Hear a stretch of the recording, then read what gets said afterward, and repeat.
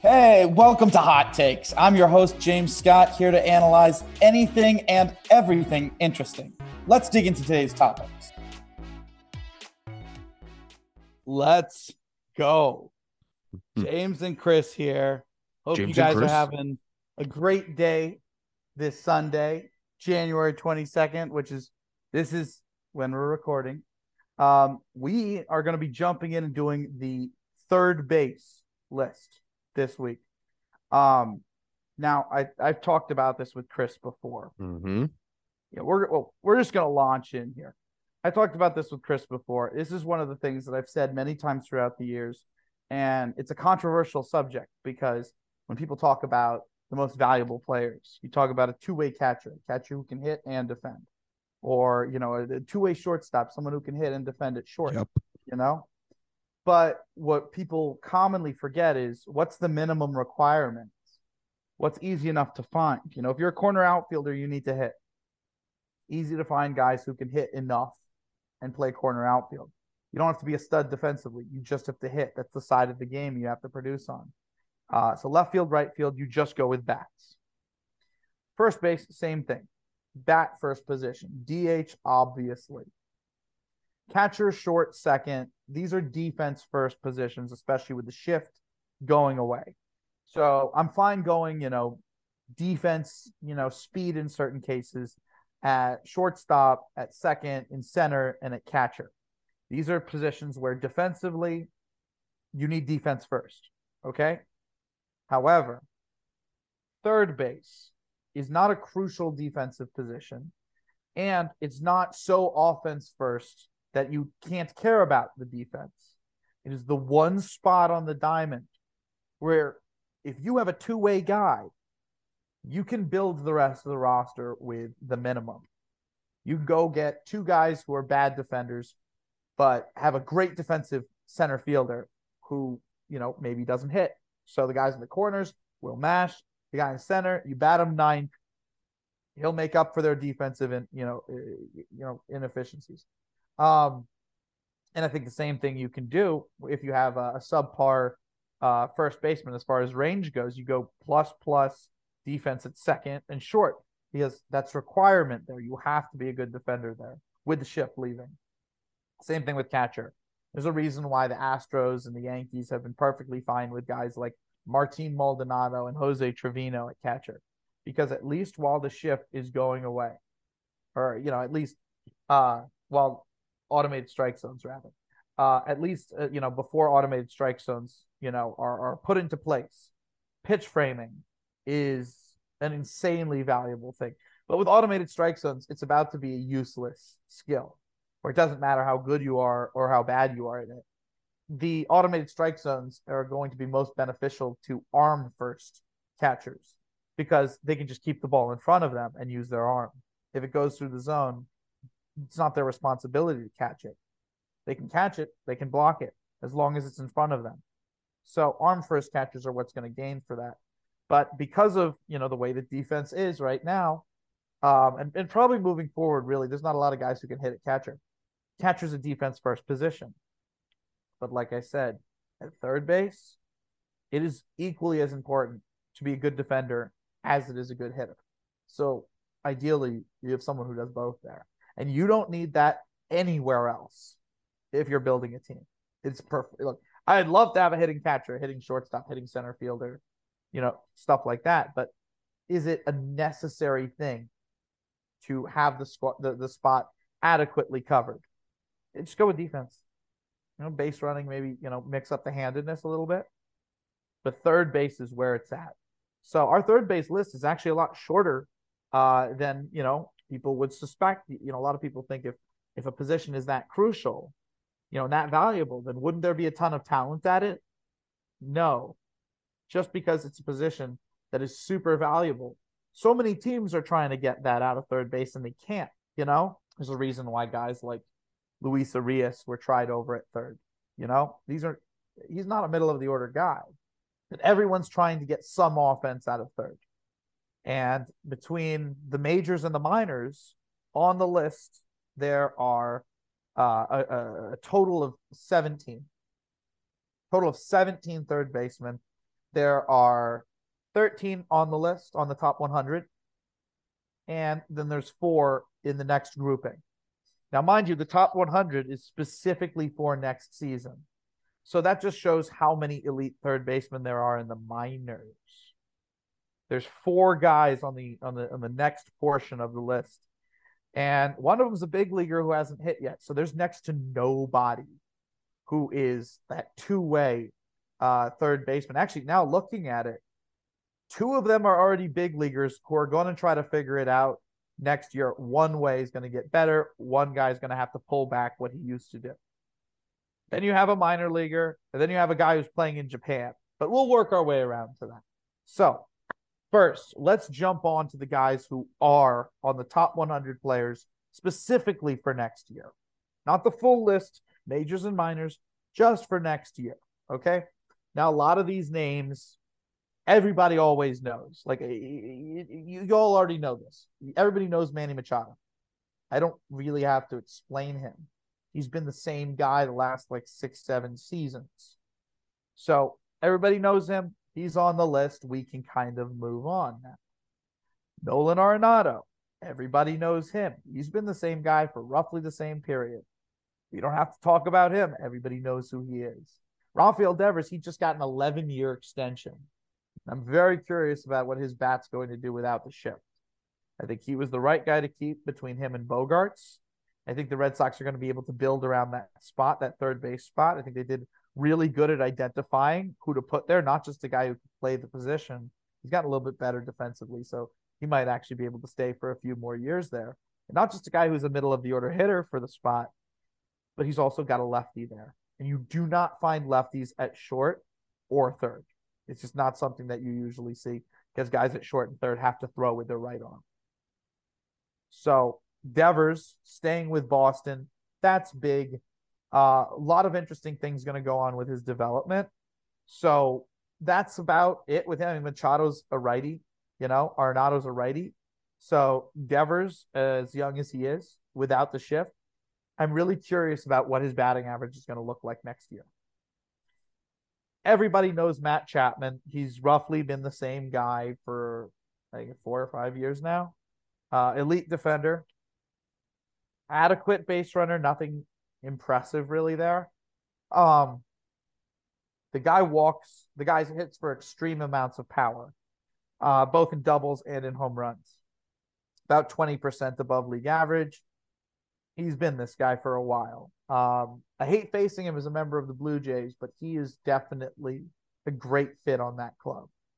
And I expect him to still be that elite defender and good hitter for at least the next 3-4 years. So moving forward, he's that guy too. Everybody knows Alex Bregman. I don't have to talk about the cheater. Everybody knows. I see you, Chris. I see you. I'm just like, every time I hear it, I'm like, yeah. yo. Here he goes. I'm like, Here we go. Here we go. I'm like, yo. So, and talking about Bregman, high probability that Correa ends up being moved to third because of Royce Lewis. If it's vice versa, Lewis ends up going to third, then cool or whatever. Lewis would show up on here, Royce Lewis. But given Correa's leg issue, the fact that he may not walk normal, if some stuff goes wrong with that in the next few years, I think making it so he'd have to cover less ground and just can kind of use his arm and his height, putting him over at third, I think that makes a lot of sense. The guy's like 6'4", he's filled out. I mean, he's clearly a plus defensive shortstop, but you got to find a way to keep him healthy. They got him on a 6-year deal. They're going to try everything that they can do to get him to last those 6 years. But from what we heard, he's got 3-4 years in the leg. So we'll see. I think third base is probably, if you're going to have any chance of keeping him going and getting the max value out of him, you put him there because he is a good defender. You wouldn't want to put him at DH. So, I mean, a lot of people say shortstop to center, but I don't think you can with a body like his. He's not a range guy. He's an efficiency guy with a good arm. Great arm, actually. All right. So everybody knows who he is, the cheater. Um, No. um, Just uh, throwing your last shots in before you move on. yeah. It's me. Come on. All I right. know, I know. So we got Austin Riley, who defensively is insanely problematic at third base. However, he does the fundamentals. Visually, he'll make a few plays that are highlight reel. It's the lack of range and how long it takes him to get the ball out of his glove and on the way to first. Mhm. Um, if he can find a way with footwork and getting used to the league, and someone like him should be able to be very efficient with those types of things. He's a very hard worker, very much like a college player. I mean, you'll hear me talk about that a lot. That college players are both insanely intense in game, electric, but also insanely hard workers. And they're usually built. Riley's like that, so I could see with reps him actually being, you know, decent at third base. I mean, he could do the Devers. Devers is now decent there. I could see Riley get to that point where the defense isn't exactly a major issue. He can play the spot. Um, but goodness gracious, that power bat. He's a 30 home run bat every year for at least the next 3, 4 seasons, unless something goes wrong. Um, I think that he is. Before the year, I thought he was a mistake based hitter, and he proved me wrong. This is a guy who, if he continues down the trajectory that he's going, I could see him have some absolutely insane 45, 55, maybe even 60% above league average offensive seasons. So he's on there. I'm sure people know him, but if you don't, I mean, he was on the Braves team. The Braves won the World Series, but the Braves aren't flashy like, say, the Mets, the Yankees, Phillies, even. They build a collective roster that works really well together. So it's sometimes hard to pick out, you got Acuna, who's really stands out. Everybody looks at him. And I think people kind of put Matt Olson and Austin Riley in that same mix, where it's like he's not Acuna, but he's one of the power bats behind him. Um, and I don't think that they really look as closely at him as they should. Um, Certainly, I was wrong about him before last year. And now having really had a chance to look into him, stud. So he's on the list. Now we get into some interesting guys. So the first one, everybody knows Jose Ramirez. It is worth mentioning that this last year, we saw the first year of decline out of him. That being said, he pulls the ball more than most people in baseball. He's a switch hitter, which means mainly he's going to bat lefty. Of anyone who could see their batting average go through the roof, it's him. And he's already an incredible base runner. And I'd say he's an adequate defensive third baseman. However, in big moments, he is above average. Not insane, above average. I've always been a massive fan of him. I can only imagine what it would be like if you put him in a ballpark that worked with his swing or gave him actual lineup protection, which he does not have with the Guardians. Closest thing he has with regards to lineup protection is Josh Bell, who I'm not really that big of a fan of, and Josh Naylor, who at least mashes righties. And with the shift going away, maybe there's a little bit of a batting average kick there, but he would do much better on a different team. He would do much better on a different team. So Jose Ramirez, one of my favorites. It's going to be interesting what happens with him being the type of hitter that he is with the shift gone.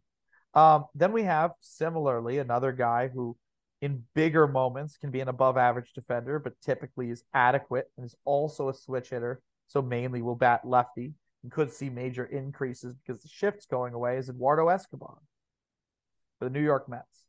Now, the Mets have Beatty and they have Alvarez, who I'm absolutely sure will eventually come up to the big leagues and force Escobar into a platoon with McNeil at second. That being said, until Beatty is ready, Beatty's probably going to begin the year in Double A. Begins the year in Triple A, he's going to spend a lot of time in Triple A, but I think he's probably going to begin the year in Double A. And that'd be a smart thing to do. Escobar, Escobar mainly is better from the right side. you know, not the side he regularly bats from. If he can have the shift give him, better numbers from his weaker side, possibly balance things out, you're talking about a guy who is going to be like 20% above league average from the right side and from the left side, who's going to be regularly healthy, is not going to kill you on defense, and has a history. Because I've watched this guy regularly. I live in Arizona. I've had the chance to play or to watch play a lot of guys out here. Watch Starling Marte, Escobar. It's the reason why I recommended those guys to the Mets. So I got to not just, I know their analytics, but I also got to watch them on a day-to-day basis. Escobar is an RBI machine.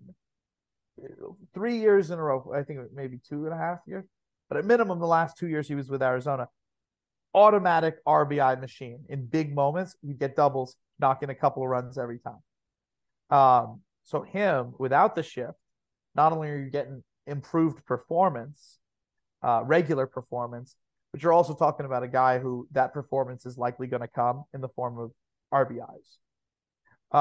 So got to talk about that. Escobar, his stock is down, and I think people underestimate how much of a pull hitter he is and how much that's actually going to affect him next year. Certainly, he's going to try to rebound anyway, because last year was the worst year he's had in the last couple of years. So it's not just going to be, the shifts going away and he has all these skills. He's also probably going to be hungry. He's probably going to want to prove himself, especially for a team like the Mets. All right, so we have Escobar, Machado, Arenado, Ramirez, Devers, Chapman, Bregman, Correa, Riley. Okay, we got 8 guys left. Gunnar Henderson's the first one. He could probably play shortstop, to be fair. But given the presence of Jordan Westburg and Jorge Mateo, who's probably going to hold the spot until Westburg comes up from AAA, which is likely where he's starting. Given Gunnar Henderson's size and the amount of strength he has in his frame, they're probably going to move him over to third. That's why he's showing up on here, because all indications show that he's their third baseman now. He is one of those rare guys on the left side of the infield, short third, who's a left-handed hitter, and he's a power hitter, and he has a great eye at the plate, and he actually has elite sprint speed as well, so he's insanely fast. The risk with Gunnar Henderson is he does work the count, but if he's able to go to the big leagues, still work the count without striking out too much, at minimum not strike out too much versus righties as a lefty, you're looking at a middle of the order threat who's a very good base runner. And as a lefty at third base, you don't see that. He may need about a year and a half of big league time, but he also has a high probability of just stepping in and being a stud immediately. He's that type of guy. It's either short term or long term. He's a stud. And long term is 3 years. Short term is this year. So he could win Rookie of the Year. He's definitely going to be in contention for that. We got Yandy Diaz for the Tampa Bay Rays. He has finally found a way to regularly get his slugging percentage to be over 400. That was my issue with him. I loved his on-base percentage. I loved his hit tool. But he would put so many balls on the ground. The slugging percentage was in no way workable. However, now it is. So, big fan of Yandy with that going for him. I don't know long-term if he's going to be effective without a swing change. But I also know that if Yandy Diaz, with how hard he hits the ball, does make a swing change, he's going to be one of the best hitters in baseball.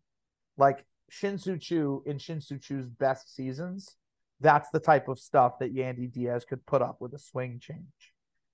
I don't know if he's athletic enough to make that type of swing change. He's insanely strong, and he can put the bat on the ball, and he walks. But as that type of athlete, changing the finer motions of his swing might be a little bit harder than it would be for a lot of other guys. But even a slight swing change for someone who's as strong as him and who has as good of an eye as him would pay dividends. So definitely have to keep him on here because, I can only imagine. What if you brought him to an even more hitter's park, right? What if you gave him lineup protection? Like, what if he went to Boston being that type of righty hitter, all of a sudden getting like serious lineup protection like Boston most years has? With the Green Monster, he'd go off. So Yandy Diaz in the right situation is a true three-hole hitter. In the wrong situation, he's either a guy who will bat second or a guy who will bat sixth. So I think a lot of people are kind of underrating him, especially with the amount of on-base percentage. I'm not even that crazy of an on-base percentage guy, but with the rest of the skills that he has, certainly the fact that his on-base percentage is already as high as it is impressive, which means with a swing change, imagine how high it would be at that point. You'd be insane, absolutely nuts on base percentage with already workable power and more than workable batting average. So Yandy made it on here. Gio Urshela, former Yankee. Yankees, looking back, probably are regretting dealing him. He looks like a guy who's going to hit for average. He's going to at least hit around 20 home runs with a ton of doubles, around 37, 38 doubles on a year-to-year basis. He makes some spectacular defensive plays.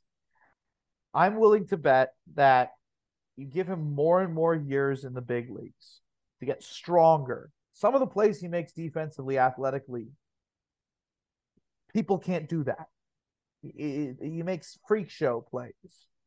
So now, analytically speaking, he's slightly above average, maybe slightly below average as a defender. If you can make those plays that he can make from all those different angles, that far away from first, diving catches, etc., etc., it's not about your athleticism. It's about how you get that athleticism to play. So maybe it's where he sets up, so his range he's able to maximize, or him playing more regularly in the big leagues, him knowing that he can hit, he gets to focus a little bit more on, lower half strength, which is something that would help him with his launch angle. He keeps the ball on the ground a little too much too, just like Yandy. Now it's not at Yandy's level at all. Yandy is a little extreme with putting balls on the ground. He's up there. Launch angle is a little scary. Urshela has the type of swing mechanics and launch angle where any sort of swing change that he needs to make at any point in time seems incredibly likely with how athletic and coordinated he is. So Urshela's on here. I think a lot of people are underrating him. I think he's the type of guy who could win Gold Gloves and be a middle of the order power hitter all in one. But we'll see over the next year or so. I think the defense is going to come around real quick. All right, so we got Urshela.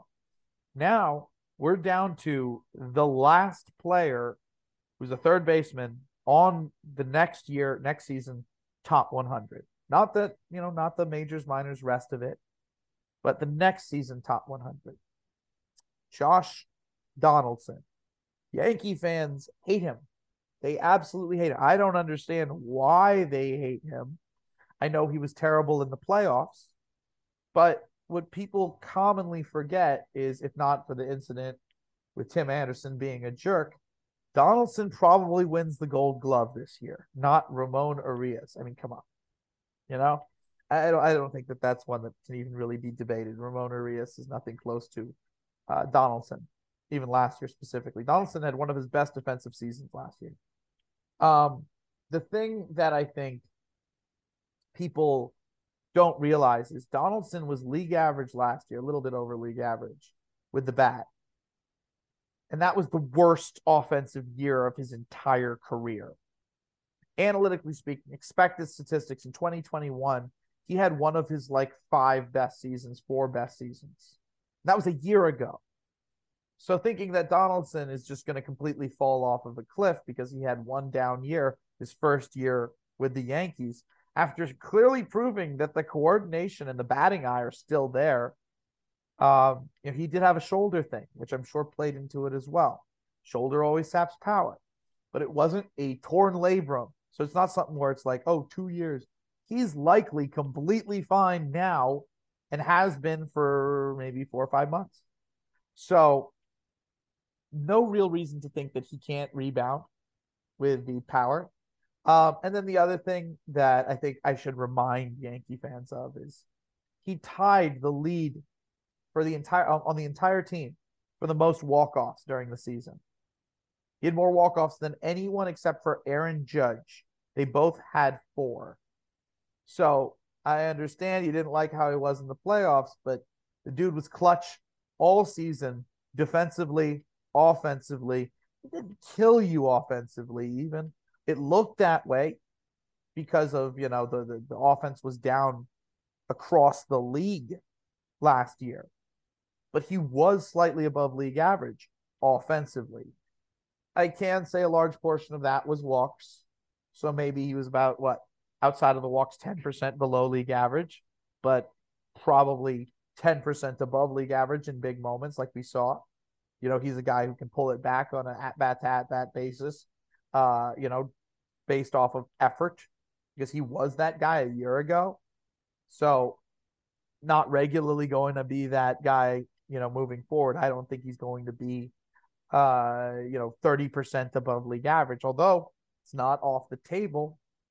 I think you're likely looking at someone who's going to be 20 to 25% above league average, which is about 15% better than he was this year. So not insane amounts. I'm not fooling myself into thinking that he's going to go back to being who he was, but with his defense and his clutch, 20% above league average, I'm completely okay with. In fact, I'd be fine if it was 18% above league average or 17.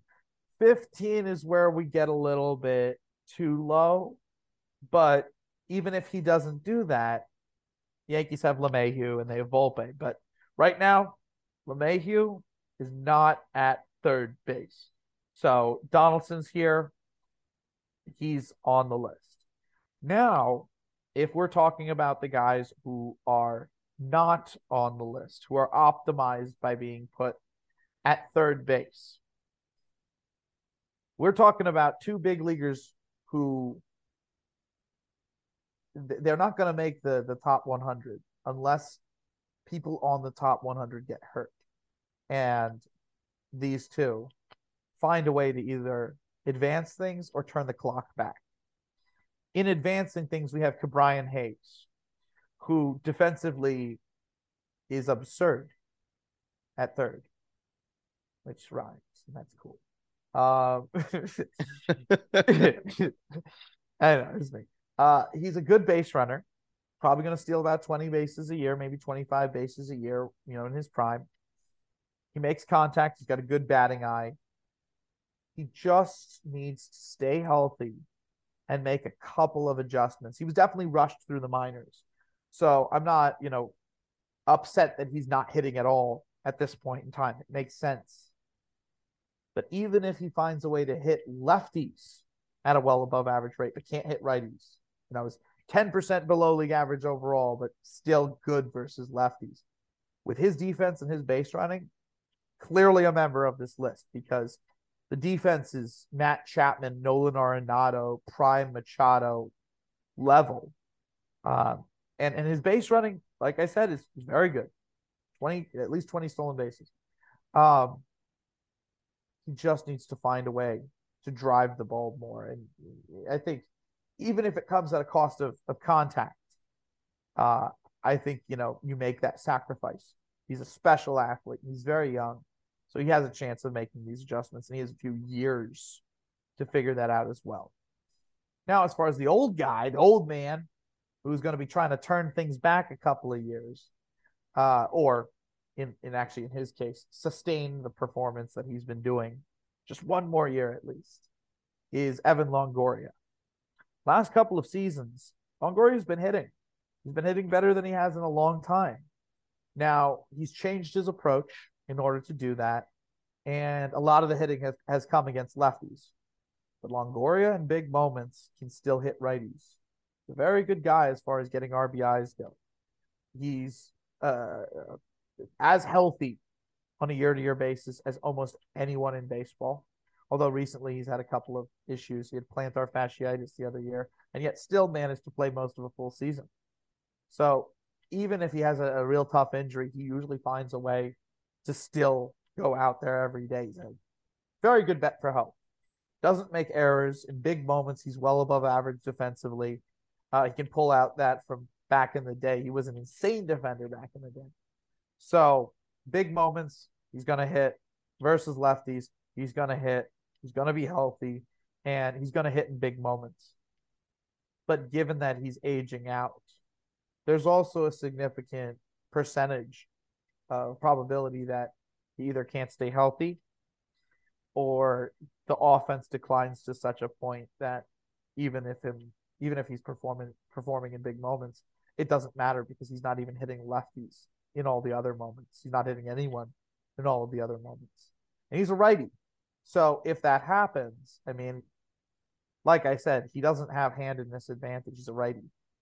So that's why he's in the honorable mention area of the list, because if he does stay healthy and he does hit lefties, then he's clearly on the list. And like I said, plantar fasciitis happened in more recent years. So that is something to be worried about at his age. But he has historically been a great health bet. And in the plantar fasciitis year, like I said, he found a way to play a full year. So it is a concern. And he needs to find a way to keep hitting lefties at minimum. But he's also joining a 1-9 Arizona Diamondbacks lineup, which nobody's talking about. They don't have enough pitching, that's for sure. But the Diamondbacks have a 1-9 lineup. So Longoria is actually going to get some lineup protection, and he's staying in the division that he was in. So it's not like, oh, well, I'm going to have to find a way to hit all these new pitchers that I haven't faced. No, same division, same guys roughly. Most of the teams in baseball this year have actually stayed very similar to how they were last year. And some of them, especially in that division, have gotten worse. So Longoria could take advantage of that. I mean, maybe he retires after next year. I know Madison Bumgarner really wanted to play for the Diamondbacks so that he could stay in shape, get a ranch out here, get family out here. But if you're out here, it's also really easy to stay in baseball shape. You can play year round out there. There's maybe 3-4 weeks out of the year where it gets a little too cold, but that's it. Every couple of years there'll be a little bit of snow on the mountains up north. And people don't think about that with regards to Arizona, but for about a month and a half, it's like that. But that's it. So a lot of people come out to Arizona who are ball players to train in the off season. Imagine if you could train just all year. You could just exist out here. So I think that's the appeal with guys like Longoria and guys like Madison Bumgarner. All right, the last two third basemen on the list. Now this is where it gets kind of fun because one is a guy in the minors and one's a guy in Japan. So Chris, which one should we do first? Minors or Japan? I want to do Japan. I love hearing about Japan. So in Japan, there's a collection of guys in Japan, a collection of players in Japan who have the bat to possibly be middle of the order hitter in the US. However, what people always forget about is the difference in fastball velocity between the major leagues and Japan is massive.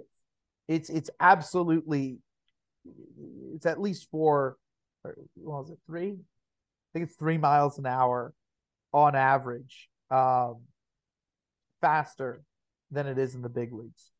And Yoshida came over to Boston this year, and who was that other guy who came over? There's been a few guys who have come over in recent years. There've been quite a few. You've been talking about it, yeah, for quite some time, and some of them have worked and some of them haven't. Like Shogo Akiyama didn't work at all. Yoshi Tsutsugo didn't work at all. There's very few guys who come over from Japan and are actual middle of the orders. Usually, you'll get a guy like a leadoff type or something, but you never find a Matsui. But there have been plenty of reports about Yoshida in Japan, or not Yoshida. Mixing them all up. Yoshida's the one who came over, played for Boston. Murakami, he is a third baseman for what team does he play for? Yeah, I'd like to report on him completely accurately. Let me pull him up. Basically, his swing looks like Juan Soto. Ah, here he is. Munetaka Murakami. I was going to call him Masataka. No, it's Munetaka Murakami.